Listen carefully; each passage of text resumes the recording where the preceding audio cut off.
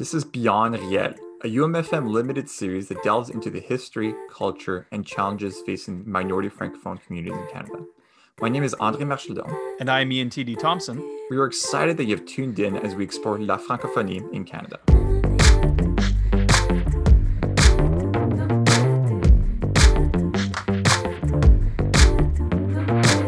This series is sponsored by La Société de la Francophonie Manitobaine, the advocate for the Franco-Manitoban community. This project is also supported by a Taking It Global grant with support from the Canada Service Corps and the Government of Canada.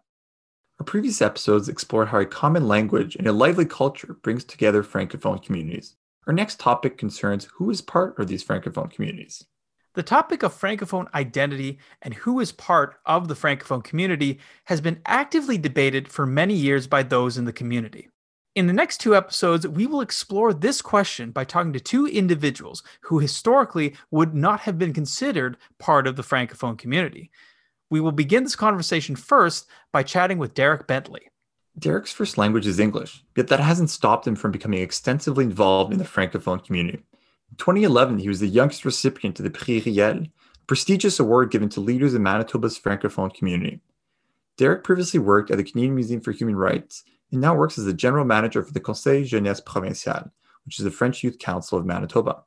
Derek was also recently named a Future 40 finalist by CBC Manitoba. Derek, welcome to Beyond Riel. Thanks for the invite. So, Derek, just to kind of get us started for this episode, I was kind of hoping you'd be able to tell us a little bit when you first started getting exposed to French and when you specifically got interested in the language. Yeah, honestly, it was pretty much pure luck. So both of my parents decided to put me into an immersion school in kindergarten. And talking to them later on, there was really no good reason other than their neighbors had said it was the better school in the area. So they didn't really pick it because of French. They were just told, it's a good school, send them there. So that's where I started, kind of right in kindergarten, a French immersion school. But then perhaps my realization of the importance of French and like my interest in the language really occurred kind of as I switched to a high school at the start of grade 9. And that's when it kind of started to hit me that, wow, like I'm really lucky to have learned a second language. Not everybody has this chance. I think as a kid, I kind of assumed everyone speaks French and English, but it kind of hit me around the partway through grade 9. And that led to a whole slew of other decisions and involvements later on in life. So got lucky with the parents. And then it really hit me as I hit that high school phase and later on as well. Is there like anything specific that you can say that kind of hit you, that kind of made you realize like why you wanted to keep learning French and why you saw the value of learning French in Manitoba specifically? Yeah, so I think like from kindergarten to grade 9, I was in what they call école milieu, so like a milieu school where it's only immersion. A lot of schools have an English program and an immersion program. I was in a school that was only immersion from kindergarten until I switched to a high school in grade 9 where it became a dual track school. So there was an English program and the immersion program in the same setting. And I found really quickly that I was starting to lose my French.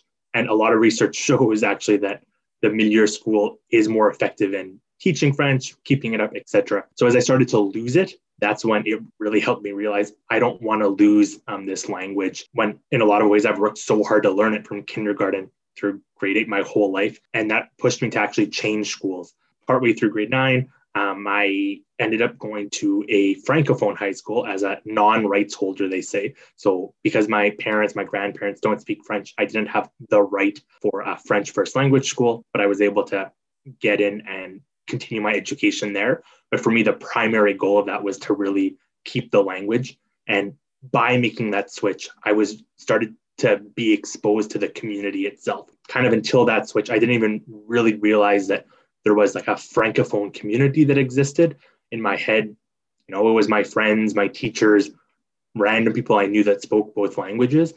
But as I switched schools, I was kind of exposed to this whole new world where people were raised in French at home.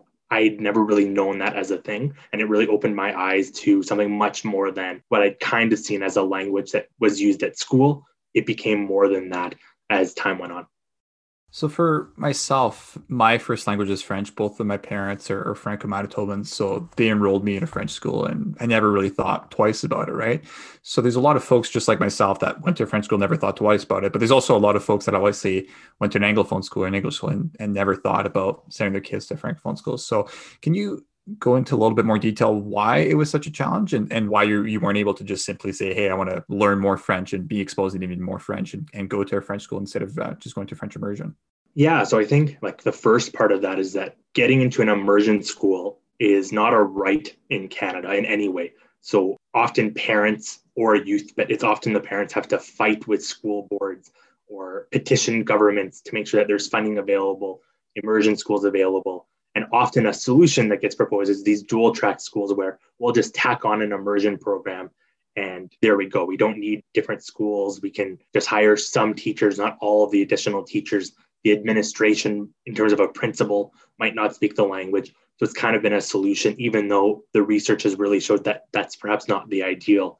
In some ways, I was lucky from the kindergarten to grade 9, but then I became unlucky that I was unable to access a French immersion milieu, so fully French immersion high school. So then making the switch for me was important because I wanted that experience where it was all in French. And really, are the programs that different? Absolutely. There are differences between a Francophone program and an immersion program. But for me, the key really was I didn't want to be surrounded by 3/4 of the students that didn't speak the language. Makes it pretty awkward to speak it. What I didn't know when I tried to switch was I just saw it as another school. We drove out to Île-des-Chênes, a small rural community where this school was. I knew I could get a school bus, visited the school, talked to the principal, some teachers. I knew some of the students there and ended up deciding that, yeah, this is the school I want to go to. We shared that with the principal. I thought it would be easy, done deal. It was not. The principal, during this meeting where I was talking about, yes, I want to come here. It would be great. When can I start? Keeping in mind, this was halfway through the school year. It was probably December. I'd already done a few months of grade 9, wanting to switch. Everything's going great, talking to the principal in French. And he turns and says, okay, we need to stop this here. And I have a few questions for your mom. Now, my mom doesn't speak French at all. So he switches to English and asks her 3 questions. And the first is, do you speak French? Well, the answer was obviously no, because they were speaking in English. The next question was, does Derek or do your parents speak French? Answer was no. My mom immigrated from England. And then the last question was, have you or your spouse or their grandparents learned French for 4 years in a Francophone institution, whether or not they still speak it? Have they learned it at some point? And again, the answer was no. And what I quickly learned is, therefore, I did not have the right to go to that school. And I was kind of shocked. What do you mean? A school is a school is a school. But students who have English as a first language have the right to go to an English school. The same thing works for those that have French as a first language. And therefore, those schools are essentially protected in the minority setting. And I had no idea that that was even a thing. So I was then told that there's a backdoor way to get in. I mean, that involved kind of meeting with the parent council of the school, as it's the parents who get to decide if there's exceptions made or not. I was lucky again, in some ways, we knew somebody who was on that parent council. And I was eventually led into the school through, again, an interview with myself and my mom. And I always found it strange because it was always focused more on my mom, and my mom was going to be involved. I was in 9th grade. My mom wasn't going to be all that involved. I was going to be a teenager, but went through the whole process, was able to get in, and then did my whole high school in a Francophone high school. And as time went on, really started to learn and kind of dig into some of the politics and the complexities around policies that go on. And I mentioned that for me, it was a back door, but that back door existed in some schools, not other schools. It was really on a by-school basis in terms of who could be let in that situation. And perhaps the last thing I'll just add is I always found it interesting because it had nothing to do with whether or not I could speak the language. Sure, it did to an extent. Had I shown up and didn't speak a word, probably wouldn't have been let in. But it was really focused on, how is my family going to be involved in the experience? And I always found it frustrating that it wasn't based on me as a student and whether or not I could succeed in the school. It was really based on a whole bunch of other factors. And had I tried to get into an immersion high school without speaking the language or without a certain level of language, it never would have happened. Like, immersion programs are set up in a way that you can only have entry past a certain point. So it was just the strangest experience overall of getting into a school that I assumed wouldn't have been a problem. That's really interesting. So would you say that the fact that you were able to attend a French school for most of high school was a catalyst for your involvement in the French community in Manitoba? Yeah, like absolutely. It really opened the door to that French community. At the same time, I don't want to discredit like the immersion side. It's possible that had I been in a different immersion program or even in the one I was in and I stayed for the 4 years, the same thing would have happened. Really hard to know. But I do think that kind of making that switch definitely opened that door faster or in a different way. Part of the struggle with immersion is there's just so much variety in terms of different settings, different, I don't want to say different programs because it's the same program, but different ways to administer the program perhaps is a way to look at it. So it varies so much that it's kind of hard to guess at what my experience might have been.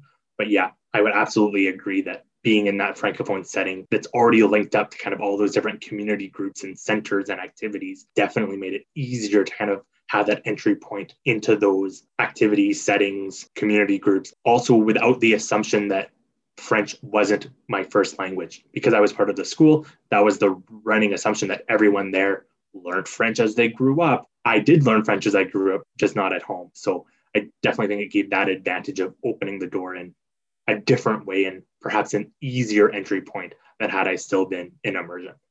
Right. That makes a lot of sense. So you did end up getting involved in the Francophone community. Could you mention some of the different involvements that you did have growing up?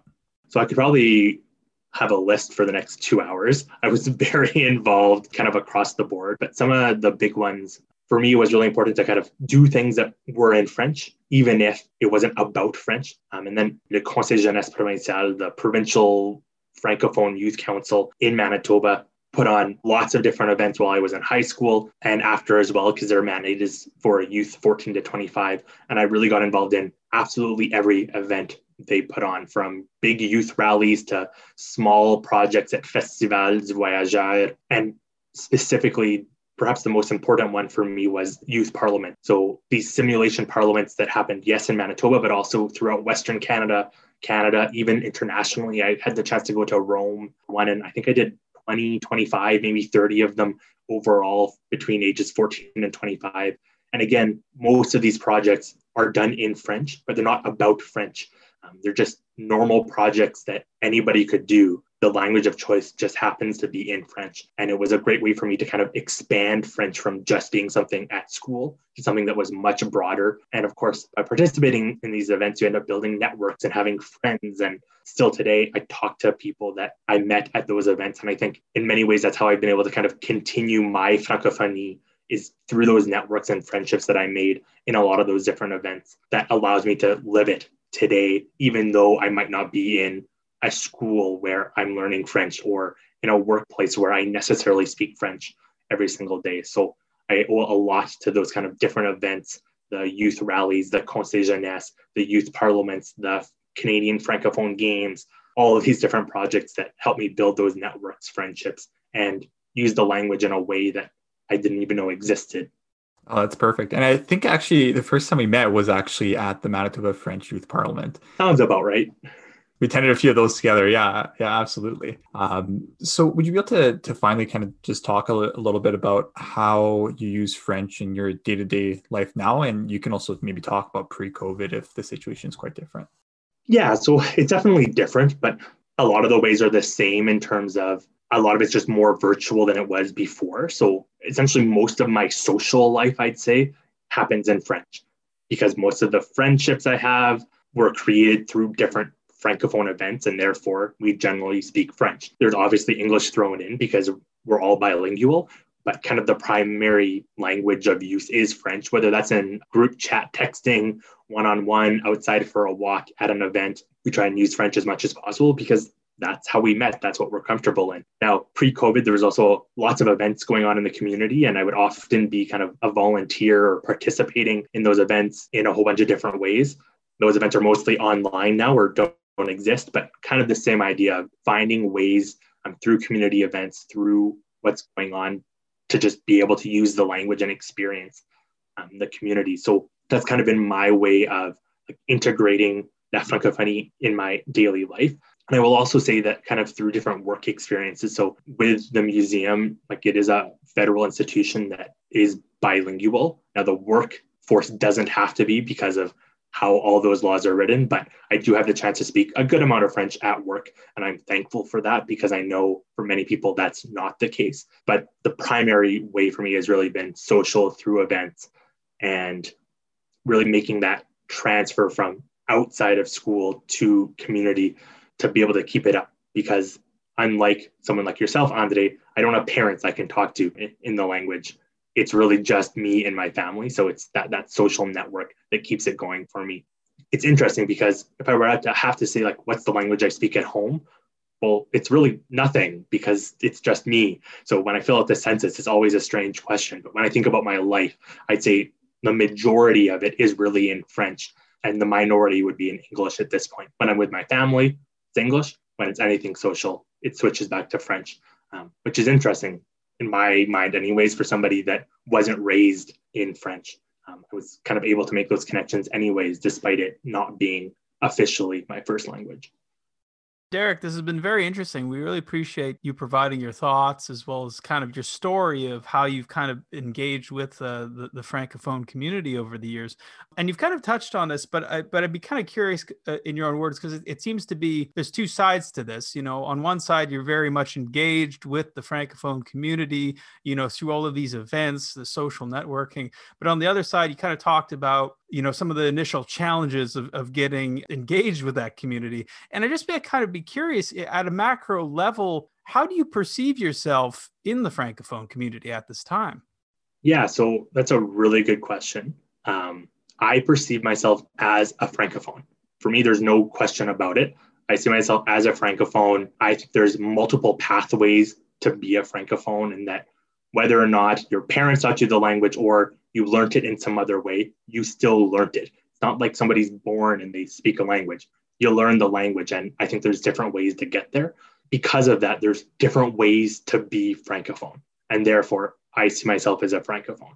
If I were to switch the question around and say, how does the community perceive me and my identity? Most people I know would 100% say I'm a Francophone, no issue. But I do know that in the community, and people that know me very, very well, they might not say overtly anymore, but they do not see me as a Francophone, and they don't think I could ever be a Francophone, because there still is a very common thinking that if you're not born it, and there's a whole bunch of issues with that, like I just said, because nobody can be born anything, but if you're not born it, you can't become it. And I think I've been lucky in Manitoba that thinking has shifted greatly over the past, say, 20 years in terms of accepting kind of those different pathways to be Francophone or to be a member of the community.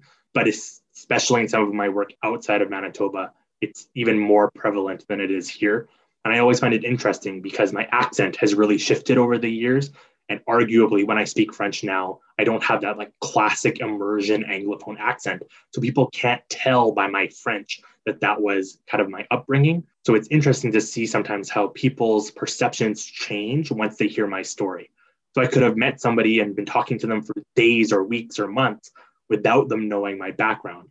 But then when they find out, it's like, oh, why are you even in this space? Or why do you have an opinion? Because I wasn't born in the way that they thought. And it always leads to interesting conversations, because if you could accept me before you knew, how come hearing my history or my past or knowing about my parents changes your perspective on who I am based on what you've just learned? It's always interesting how people perceive themselves versus how a community or people around them perceive them. And I think I've been lucky in Manitoba for the most part, but it has definitely been a challenge at times. Yes, getting into the school, but even kind of throughout high school, even after today still, some of the comments or some of the things that get said about students who are in immersion, and it definitely hurts a little bit hearing those types of things and knowing that, hey, I'm one of those kids too, and I'm not just this random exception. I've been lucky in so many ways to be able to get involved the way I have. Not everybody has that chance, and there definitely are still some issues out there in terms of accepting those different pathways of being Francophone, of learning the language. No, and again, we really appreciate you sharing this story because, it's kind of getting the awareness of it. Now, you talked a little bit, you just mentioned kind of how in the last 20 years, there's been a bit of a shift in terms of how welcoming the Francophone community is. But I was wondering if you might be able to speak a little bit more about what could the Francophone community do to make it more welcoming? to people such as yourself who want to get more engaged with the community? Yeah, so I think the biggest struggle in a lot of ways in the community is a bit of a generational gap, but an understandable generational gap. So I think we need to remember that in the Francophone community in Manitoba, but also different ones across Canada, it's not that long ago that language rights were taken away. For example, in Manitoba, the Francophone School Division was only created in 1994. So that's not 100 years ago. It's very recent. So there's lots of memories around the fights to get that. And therefore, a lot of perhaps fear or worry that still exists in terms of we could still lose that. That although these rights are there and that they seem set in stone, there's kind of always this ongoing battle to preserve what's already been done. And we see it all over the place, whether it's cuts to Francophone universities or city halls that get sold, or there's a whole list of examples that can be perceived as kind of this attack on La Francophonie. I can understand this kind of side of we must protect it at all costs, and that the enemy in a lot of ways is those who don't speak French because they just don't get it. They've never been part of the community. But I think what the community really needs is to keep putting that aside in terms of the enemy may sometimes be those who don't speak the language or who don't understand the community. But that if we're always saying, no, this isn't for you, to every single person who didn't have two parents who speak French, the community is going to lose more than it's gaining over time. And there's such a richness of people that exist that don't necessarily go to a Francophone high school or a Francophone elementary school. And I think it's important that we, and I say we because I consider myself part of that community, we don't let the fear of what could be lost or could happen exclude those from joining. And to keep in mind that there's students that have French as first language that go to Anglophone schools. There's students with French as a first language that go to immersion schools, just like the opposite happens sometimes in Francophone schools. That I think we need to move past this idea of your parents decide who you are and your journey through La Francophonie by being a bit more open and understanding that there are those different pathways to join. Why would we want to tell somebody that says, hey, I want to come to that French improv night, or hey, I want to come be a volunteer at Festival du Voyageur? Why would we want to tell them when they're showing that clearly they want to be involved? No, sorry, that's not for you. Personally, in my experience, generally, if somebody wants to kind of destroy a community or come attack it, they're not the type that's going to want to get involved and use the language. I think we need to be more open to those types of people who are making the effort, who are showing different ways. And again, it doesn't have to be by volunteering, but just by showing up, by saying, I want to be a participant in this event. It's really important. And linked to all of this is there's also the immigration, refugee, and kind of new Manitoban side where lots of people from outside Canada might not have French or English as their first language. So because French isn't their first language, it could be their second, third, or the language they use most commonly. But again, we can't just exclude them because they were raised on a different language and then learned French later. We need to include these people who want to be involved. And make sure that we're showing people that the door is open if they want to make that choice. And I would argue that door is the same for anybody, whether French is their first language or not. Someone needs to make the choice to be involved and to participate. But let's just expand who can make that choice and stop judging them based on their accent or where they went to school or who their parents are. So I kind of want to focus on one aspect that's kind of a thread throughout this this conversation has kind of been the importance of the parents and who your parents are. And I was wondering if you might be able to talk a little bit about the organization Canadian Parents for French and kind of your involvement with that organization. Yeah, so Canadian Parents for French has existed for over 40 years now in Canada and is often credited with the reason that French immersion programs exist in Canada. So when it was originally created, it was a group of parents, mostly moms, but some dads, that really wanted their kids to be able to learn French, but they didn't speak French themselves. Hence, Canadian Parents for French. Not necessarily parents who speak French, but they're for French, specifically for their kids. And they worked tirelessly to ensure that the federal government, but also provincial and territorial governments offered French immersion programs for their kids. And I owe a lot to that organization, even though I wasn't even born yet, for the fact I was able to access an immersion program when I was able to. Knowing this, I was able to get involved with the organization, kind of first out of high school with the Manitoba Canadian Parents for French. And then about 4 or 5 years later, I was actually named to the National Board for Canadian Parents for French. And now today, I am the president. And we think the youngest president ever of the National Canadian Parents for French. And it's interesting because I'm not a parent. I don't have kids yet. But really, the organization is there to promote the importance of French second language learning for all those that call Canada home, and really focuses on those that don't have French as a first language, but that still see it as important and vital to kind of the social fabric of Canada, that see linguistic duality as important for all Canadians, but specifically for Canadian youth. So although I'm not a parent, that's absolutely something that I hold to heart. And I know that if more people were touched by organizations like Canadian Parents for French, they'd probably be more involved in La Francophonie, just like I've been able to. I'm very thankful and lucky to now be the president of that organization nationally and kind of help continue to lead that work, as it's not everybody that has access. We see over in BC, for example, that parents often have to line up at midnight to hopefully get the right lottery ticket so that their kids can get into a French immersion program. And it's really exciting because through the work, one thing that will hopefully be changing is the Official Languages Act of Canada is being modernized, and it's this big project. But one thing that's been suggested in kind of the reform documents is that the government of Canada work with provinces and territories to eliminate French immersion wait lists. And that's never happened in Canadian history. There's always kind of been these wait lists or issues getting access. So it's exciting that kind of this focus is being placed across the country on the importance of French second language learning, and realizing that, yes, there needs to be spaces for French first language, for Francophone schools, Francophone universities.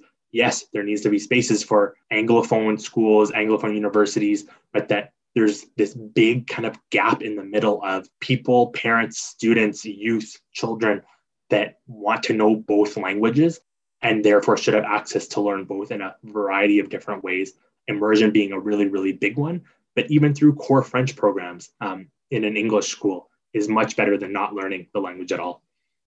This has been great, Derek. Thanks a lot. We've touched on quite a bit from kind of the challenges for you kind of wanting to get more involved in the French community, especially in your education, but kind of having these hurdles in the way, and kind of now like all the involvement that you've had to essentially help others kind of get involved in the French community and kind of grow the Francophone community as well.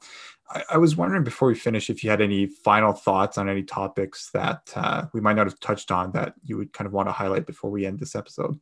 Yeah, maybe the last thing I would just say is that kind of all through growing up still today, it's like there's been this artificial hierarchy created in La Francophonie, where it's like you have the best Francophones that often have like both parents who were born in the province that taught their kids only in French. They didn't watch Disney movies in English. It was always in French. And then all of these like subclasses of Francophones that get worse and worse and worse as you get to the bottom. And often the bottom is immersion students, or it could be immigrants, refugees, people that kind of don't have that I was born here in the language. And I think that's the work that we need to do, is we need to do the work of stopping that artificial hierarchy and kind of starting to just see people as equals, and acknowledging that everybody kind of gets to a point where they want to be a member of any community. It could be Francophone, but it could be other communities too. They get to a point where they want to be part of that community. And when somebody's at that point, the community needs to have strategies and different initiatives in place to make sure that that person can feel welcome and included,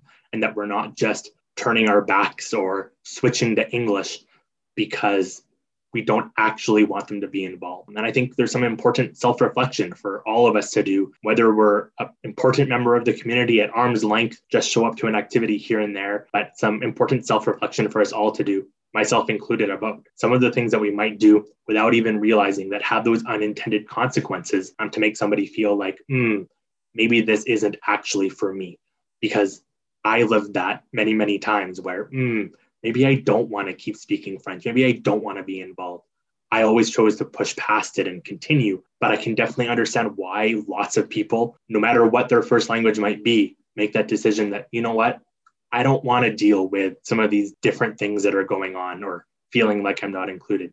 Hopefully through that self-reflection on the individual basis, and then at kind of that community group level as well, we can continue kind of pushing that message of the importance of inclusion, of diversity, of equity within La Francophonie, and recognizing that we all have different journeys and pathways to kind of get to a spot where we want to be a member and we want to be involved. So I'm really looking forward to kind of the next year, the next 5 years, 10 years, 20 years, to see where the community is going to go and hopefully how it's going to continue to grow and expand to be more inclusive.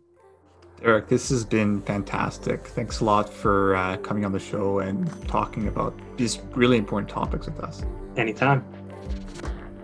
Our conversation with Derek highlighted the roadblocks he faced to studying in a Francophone school. While someone like Derek would historically not have been considered to be part of the Francophone community, Derek identifies as a Francophone and has been recognized by the community for his leadership. Derek's presence and leadership in the community demonstrates that the Francophone community is becoming more inclusive. Thank you for listening to Beyond Riel. Tune in next time where we continue our discussion of Francophone identity. We'll be speaking with Blandine Tona, a French-speaking immigrant from Cameroon who now lives in Manitoba. Executive producers and hosts are André Mathildon and Ian T.D. Thompson. Technical producer is Frédéric Demers, and consulting producer is Gabriel Tuga. The music you hear on Beyond Riel is by Rihanna. To hear more of her music, visit Rihanna.com. That's RAYANNAH.com. Beyond Riel is a UMFM 101.5 limited series broadcasted out of the University of Manitoba. For more information on the series, visit umfm.com.